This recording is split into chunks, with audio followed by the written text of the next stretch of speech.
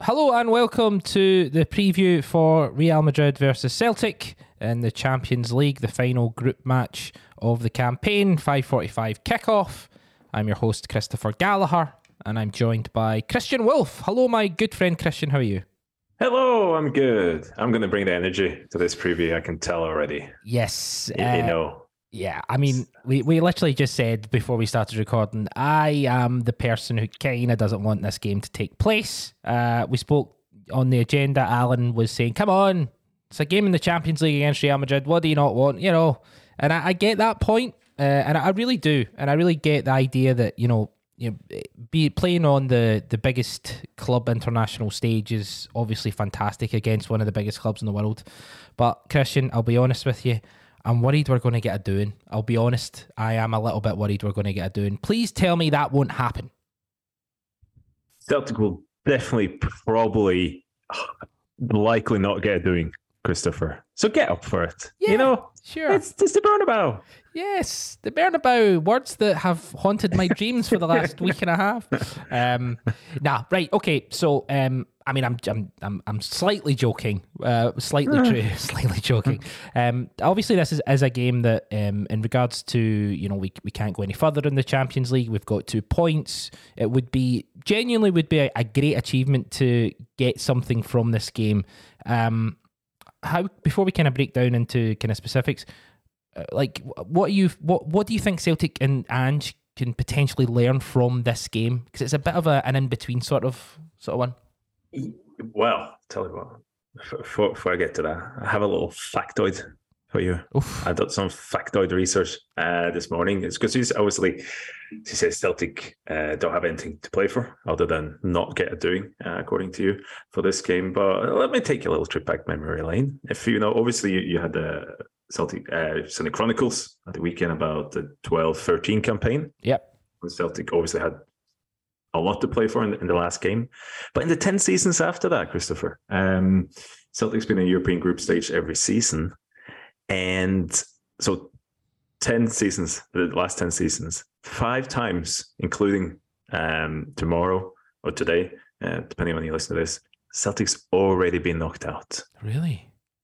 Already been knocked out. So no, already been knocked out. And 3 other times, it also didn't matter because they either already qualified for the Europa League, and if they couldn't, or they qualified for the next round of Champions League and they couldn't get first place, or they couldn't lose first place in that league. So 8 out of the last 10 group stage matches, the last game has had no significance at all. So Celtic is used to this. We're used to this. The 2 that did count was, of course, both under Brendan Rodgers. They lost 1-0 to Anderlecht in the last game, went through.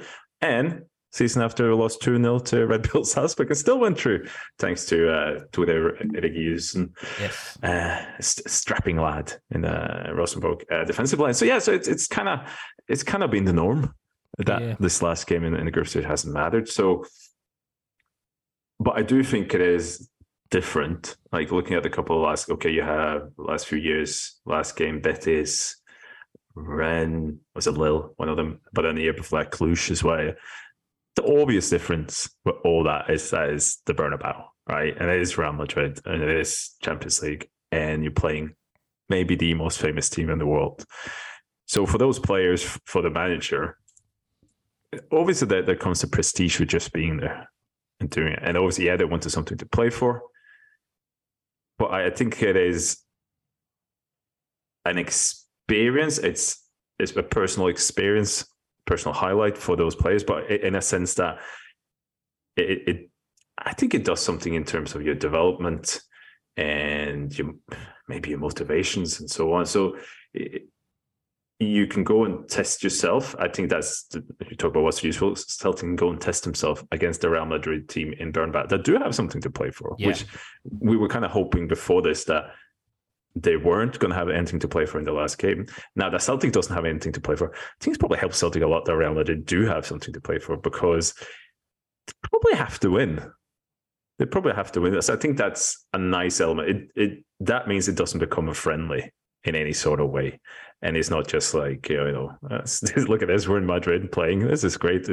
I think to come an additional unconscious mental focus into this when Real Madrid have to actually have something to play for. So I think that will help Celtic in measuring themselves against Real Madrid and how far they've come, even with essentially no pressure on themselves. Okay, I've got a question for you, and this is coming from the tactics talks we've done over the last couple of weeks, right? You said about Shakhtar the other week about how when they're at home, they're similar to Celtic in a lot of ways because they kind of play on the front foot, and they kind of, maybe have a little bit more possession and such. And then when they come into the Champions League, they, maybe secede possession and play with a deeper line, and it's all about, Mudryk and stuff and, breaking and that. Why can't we do that? Why shouldn't we do that? Like, if they can go to Real Madrid and play Real Madrid twice, and by the way, this is a hypothetical. I'm not saying we should do that. Of course, I'm not. It sounds like you're saying that. But I just mean, like, we always talk about, and we have always talked about, ever since, Martin O'Neill and even before that, Tommy Burns and stuff, about how the step up from Scottish domestic football to European football is really, really big. And that idea that you can't play one way on the Saturday and play a different way on the Wednesday.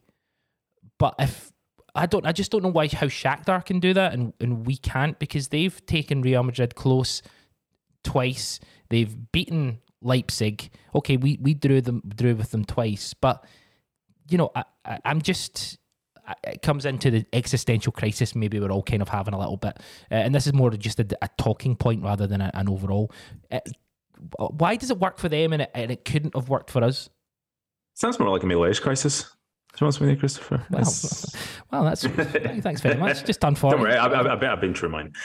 No, so in I guess typical fashion, I got this three parts to my answer to this. Okay, which is not many compared to me. So for you, the first thing is, have you seen Shakhtar's XG, mate? That is those guys are lucky, right? Celtic's XG, much better. So that's partly. We joked about it. So it's partly serious as well, in terms that Shakhtar has played a certain way and it's given them results, but they are riding a wave of slightly luck as well, in that they have created the least chances in this league. In this group stages, they've conceded the most, but they've had the moments in those games that have given them enough points to, they're just a win at home. Away from the last 16 now, so they put them in a good position. But as also, Celtic have created more chances and conceded a lot less. So overall, Celtic's underlying performances, if you want to strip it down to that, have been better than Shakhtar's. Now, in a 5-game sample so far, there's individual moments, individual errors that will, in the individual moments of brilliance, that will, and luck, that will have a much bigger impact on the results, rather than if you're playing this over a full season. I think I said before, if you're playing each team here 6 times and Shakhtar play this way through the whole, how many games are there? 36 games. I think they'd be bottom and Celtic would be above them. But so that's one thing. The other thing is, why can't Celtic do that? Because they're not set up to do it, essentially, because you have a team playing a certain way, and I guess it comes into the manager's philosophy.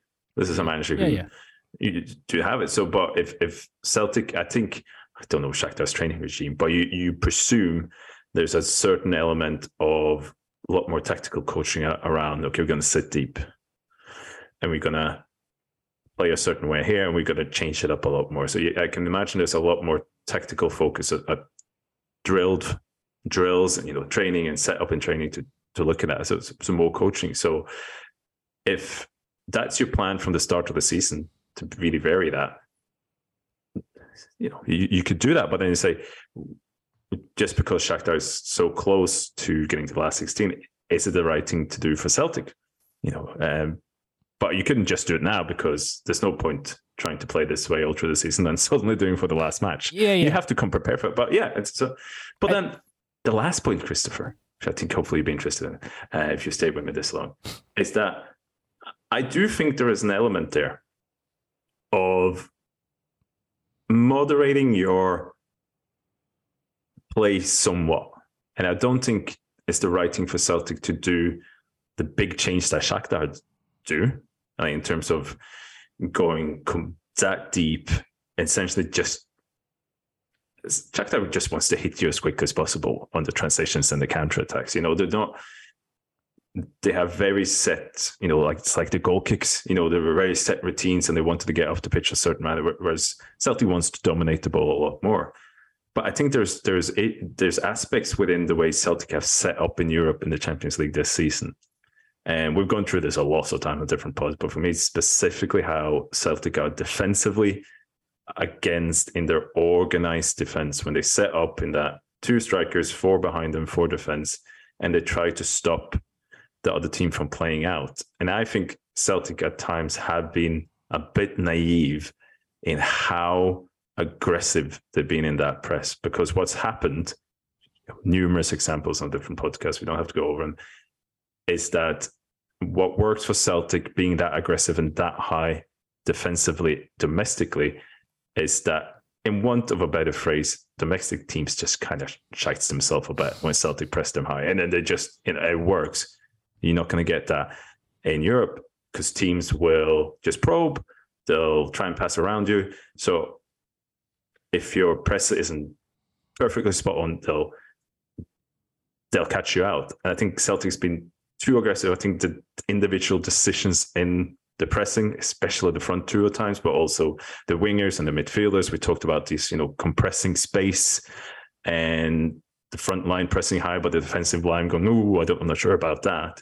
So for me, if you're talking about how should Celtic change their approach from domestic to Europe, I think specifically here, I think they should have moderated themselves a bit more and maybe pressing not as high. You still put the press in, say, halfway into the opposition's half, but you keep less space between your lines. Your main concern for the front 2 is make sure the pivots behind you, the defensive midfielders, don't get on the ball that easily and can turn. Whereas they've kind of been go a lot in the Champions League as well. And I don't think Celtic is the players are drilled enough to do that press effectively, especially that high press. Because so if you're talking about should Celtic change something like Shakhtar does, I think they should change some things to a lot less degree than Shakhtar. But I think Celtic's organised press has been a bit naive, and what works domestically hasn't worked in Europe at all. Good points. And again, we'll probably have a kind of overview of the European campaign maybe over the break. So Celtic go to the Bernabeu. As you mentioned, Real Madrid have something to play for, which, as you said, I think probably gives a bit of edge to this game. What do you think? Celtic are going to set up how Celtic set up. It's going to be that kind of, tell me how Celtic are going to set up. This is interesting because I think Ange's going to go with his best possible team. I don't think he's resting anybody here. So I think I reckon he'll play the same team as he would have if Celtic was still in this. Yeah. But that's the only kind of question mark you maybe would have had before. Is he going to rest him? I don't think. And if it's not, I think you're probably looking at the same. I don't think there's going to be any surprises here. I think you're going to have the 2 centre backs who's fit.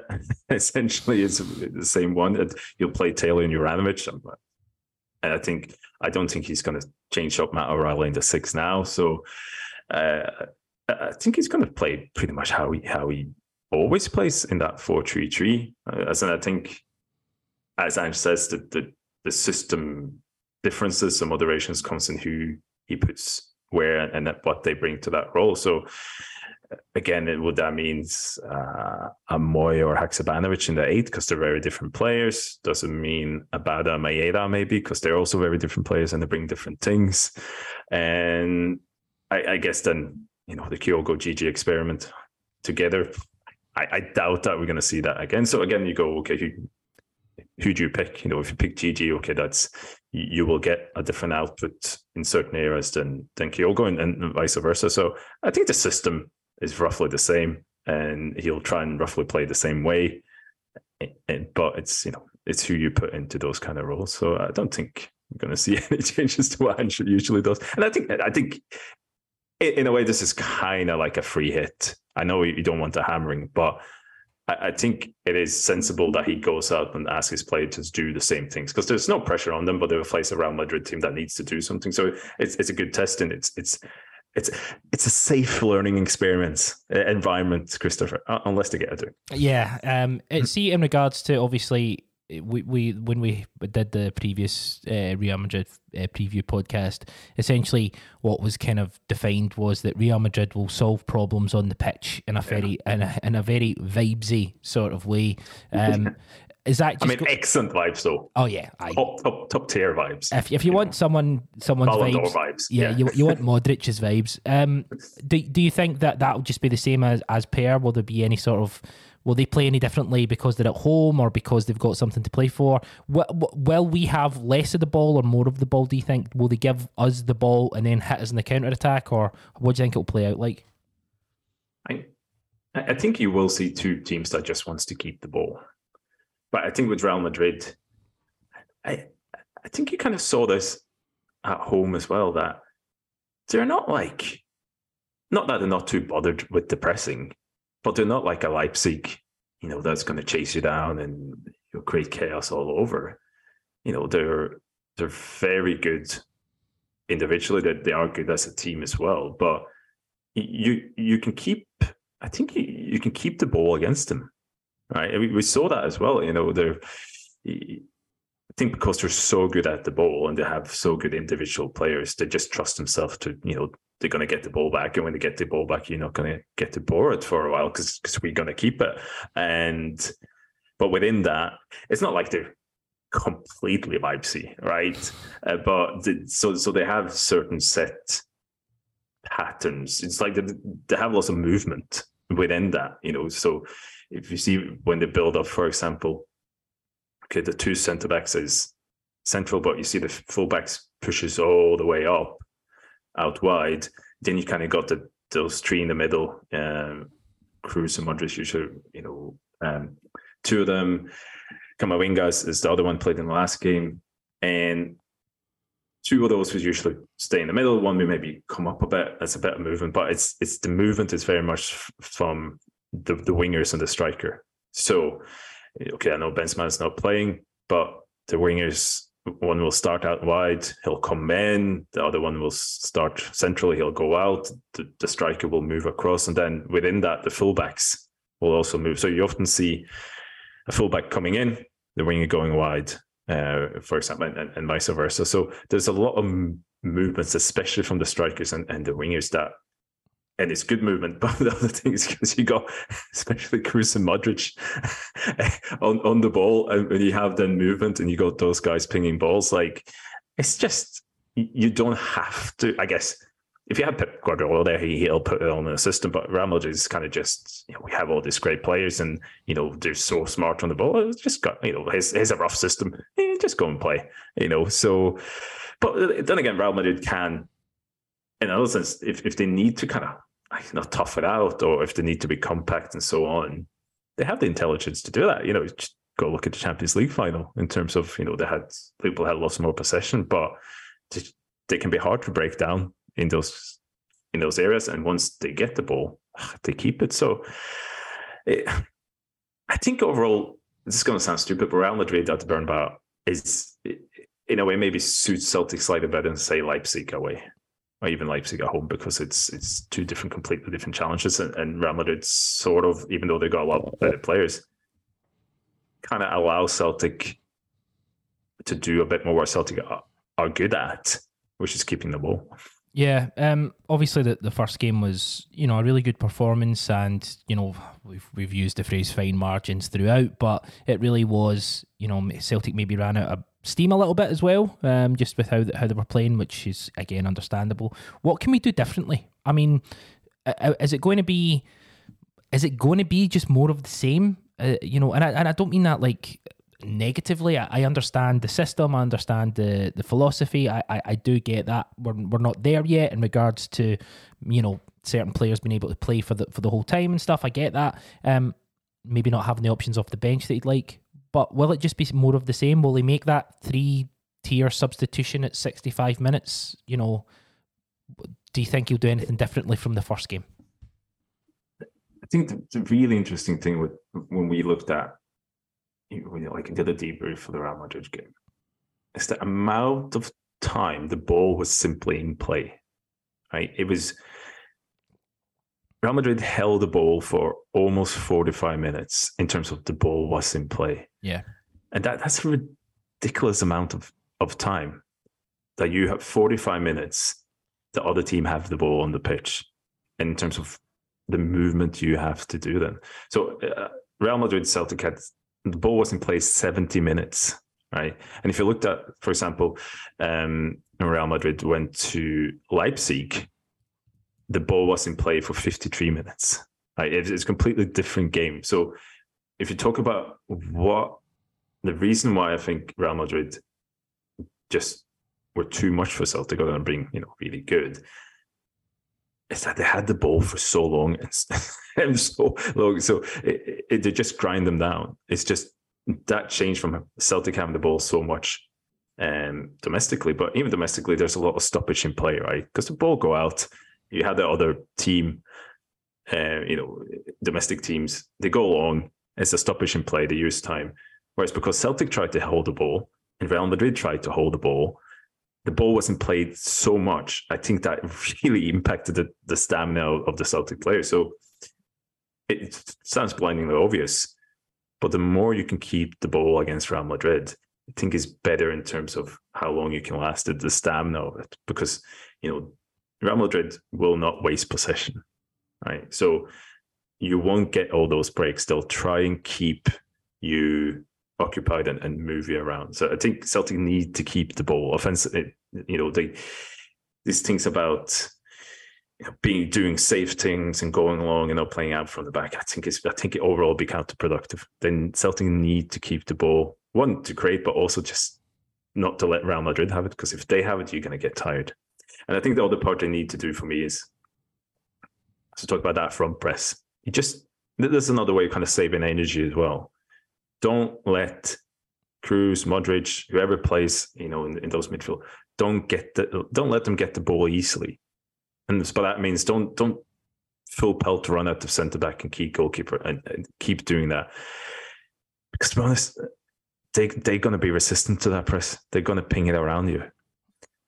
Keep a little, stay a bit deeper. I'm not talking going into your own half and press. Stay more compact and save energy that way as well, because and that doesn't mean don't press aggressively. Just pick your moments on when you do that, and do it when the team is more compact and save energy that way. So I think that's when it comes back. We talked about front press being naive.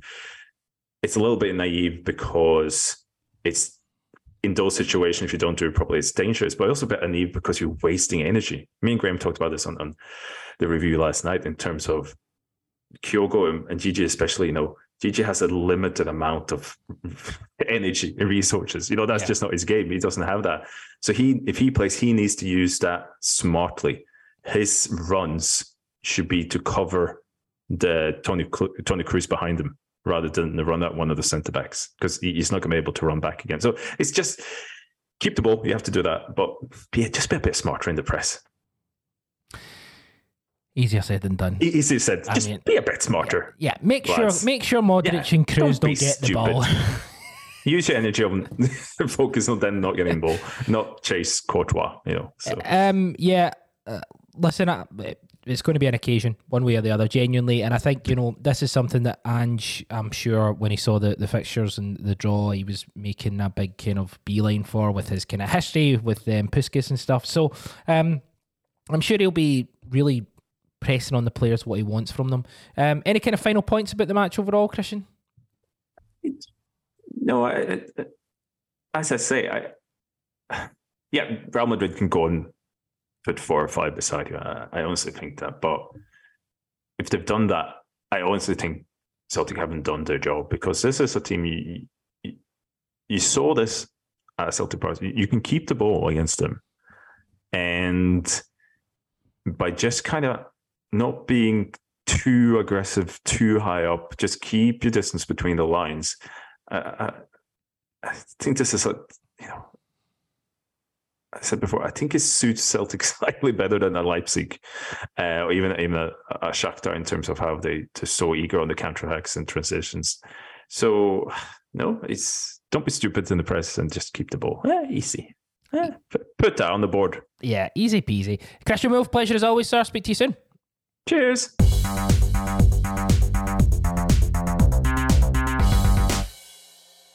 Hi, Ange. I'm just wondering what the squad's looking like, what the mood is going into tomorrow. Squad-wise, from the weekend, just Cameron Carter-Vickers pulled up a bit sore after the game on Sunday or whenever it was. The artificial pitch wasn't great for him, so we've left him at home. Everyone else apart from Callum, obviously, who's out, is fit and available, and we're looking forward to it. You've seen enough in the game against Madrid and Glasgow to give you some confidence that you can get something here tomorrow? I think, the whole Champions League campaign for us has, has been a great sort of, process in us understanding, what we can bring to these games and the areas we need to keep improving. I think in every game we've had our moments, and when we've had our moments we haven't taken them, but most of the time that's come when we've played our football, and we also know that when the opposition have their moments at this level they can punish you, and I think this whole sort of campaign for us has been one where we understand exactly sort of the areas that we can make an impact, but also the areas where we have to be wary of. In general, having spoken to a number of the fans in the city today, what a lot of them said was, look, we've really enjoyed the campaign, we think we've seen enough to give us hope going into next year. I wonder, for clubs like Celtic, though, how they can, if possible, try to cut that gap between clubs like yourselves and these so-called super clubs. Yeah, I think the first part of it is, like you said, to make sure we're here next year. What we can't do as a club our size is sort of qualify for this tournament every 3 or 4 years or 5 years. I think you can't really gain any traction or make any sort of progress with that sort of absence, because part of competing at this level is just the experience of competing. We've seen it, even with a club like Shakhtar, they've consistently been in Champions League, so their players are exposed to it year in, year out. And for our players, most of them, this is their first sort of understanding of what it takes to play at this level. Now, for us to make progress, and it's not going to be massive progress, but I think you can chip away at it. I really believe that. I think, and you've seen it with other clubs at different times. And with clubs our size, I think it's a matter of being consistently playing at this level, sort of having a real kind of belief in your football. And I think eventually what happens is you kind of hit a sweet spot where things go your way, and you do need things to go your way. And your football's good, and there's real belief in the group and experience, and in any given year you can make an impact. But I don't think it's a linear thing. I don't think every year you improve, you get closer. Not for a club like ours. It's just you've got to be in there every year, knocking on the door, and eventually you'll get the response you want. And you've mentioned time and again that you want Celtic to be regularly in this tournament. How much has this whetted your appetite to try and prove yourself as a manager and the excitement of this tournament? I don't have to prove myself as a manager. I do this because I think this football club deserves to be at this level, and what this year's given me the motivation and appetite is to make sure that we're here every year and make an impact, because I think that's where the football club deserves to be. You know yourself, we get 60,000 at every game. We've got an unbelievable stadium that creates the most unique of atmospheres, and a club of our size deserves to be playing at this level. So that's where the motivation lies, and I want our football club, this football club, to make an impact. It's not about me. I don't need to prove myself to anybody or anyone. I'm quite comfortable in the kind of manager I am, but I also know that I have a responsibility with this football club to make sure that it takes its rightful place amongst the best football clubs in the world. What have you learned as a manager from this Champions League experience? Nothing I didn't know. It's a tough competition. It's it's a competition where it's relentless and unforgiving. but we knew that going into it. The key for us was how we were going to measure where we were with that. And like I said, you can go out there and sort of fight for your survival and fear the consequences, or you can be brave and try and really test yourself. And that's, I think, what we've done. And that's given me then the ability to see the areas we've come short in, the areas we need to keep improving. And I think that's the key for us. It's not about just about the outcomes. Obviously, that's what you get measured on. The results, but for me it's well, okay, if we want to be a football club that makes an impact, what are the areas we need to improve in the areas we need to keep chipping away at? And as I said, I think in every game we've really sort of measured ourselves against the best by playing our football. So for me, the learnings are in the fact that we've been able to stick true to who we want to be as a club and not sort of react or sort of fear, as I said, consequences of results because of the level of competition we're at. Japan World Cup squad was released today. Dyson is in it, Kyogo and Rio aren't. Do you feel for those two a bit, just given how well they've performed for Celtic since they joined the club? Yeah, obviously I do, because, again, a World Cup is, for any footballer, I mean, I was fortunate enough to obviously be a manager at a World Cup. It's one of those tournaments where I'm sure that, for every football player, it's a dream of theirs to get there. And I think they both would have been very close to getting in, particularly Kyogo, and, disappointed for them because, Rayo's probably got another maybe 1 or 2 cycles of World Cups to potentially go to, but with Kyogo, at his age, I think he's still got one in him because I still think he's young, but you want to take these opportunities. So disappointed for them, but both of them are really strong characters. I know that they'll take it in the right way, and it'll motivate them to make sure that they continue to play their football to the best of their ability at our football club, and these opportunities will come again.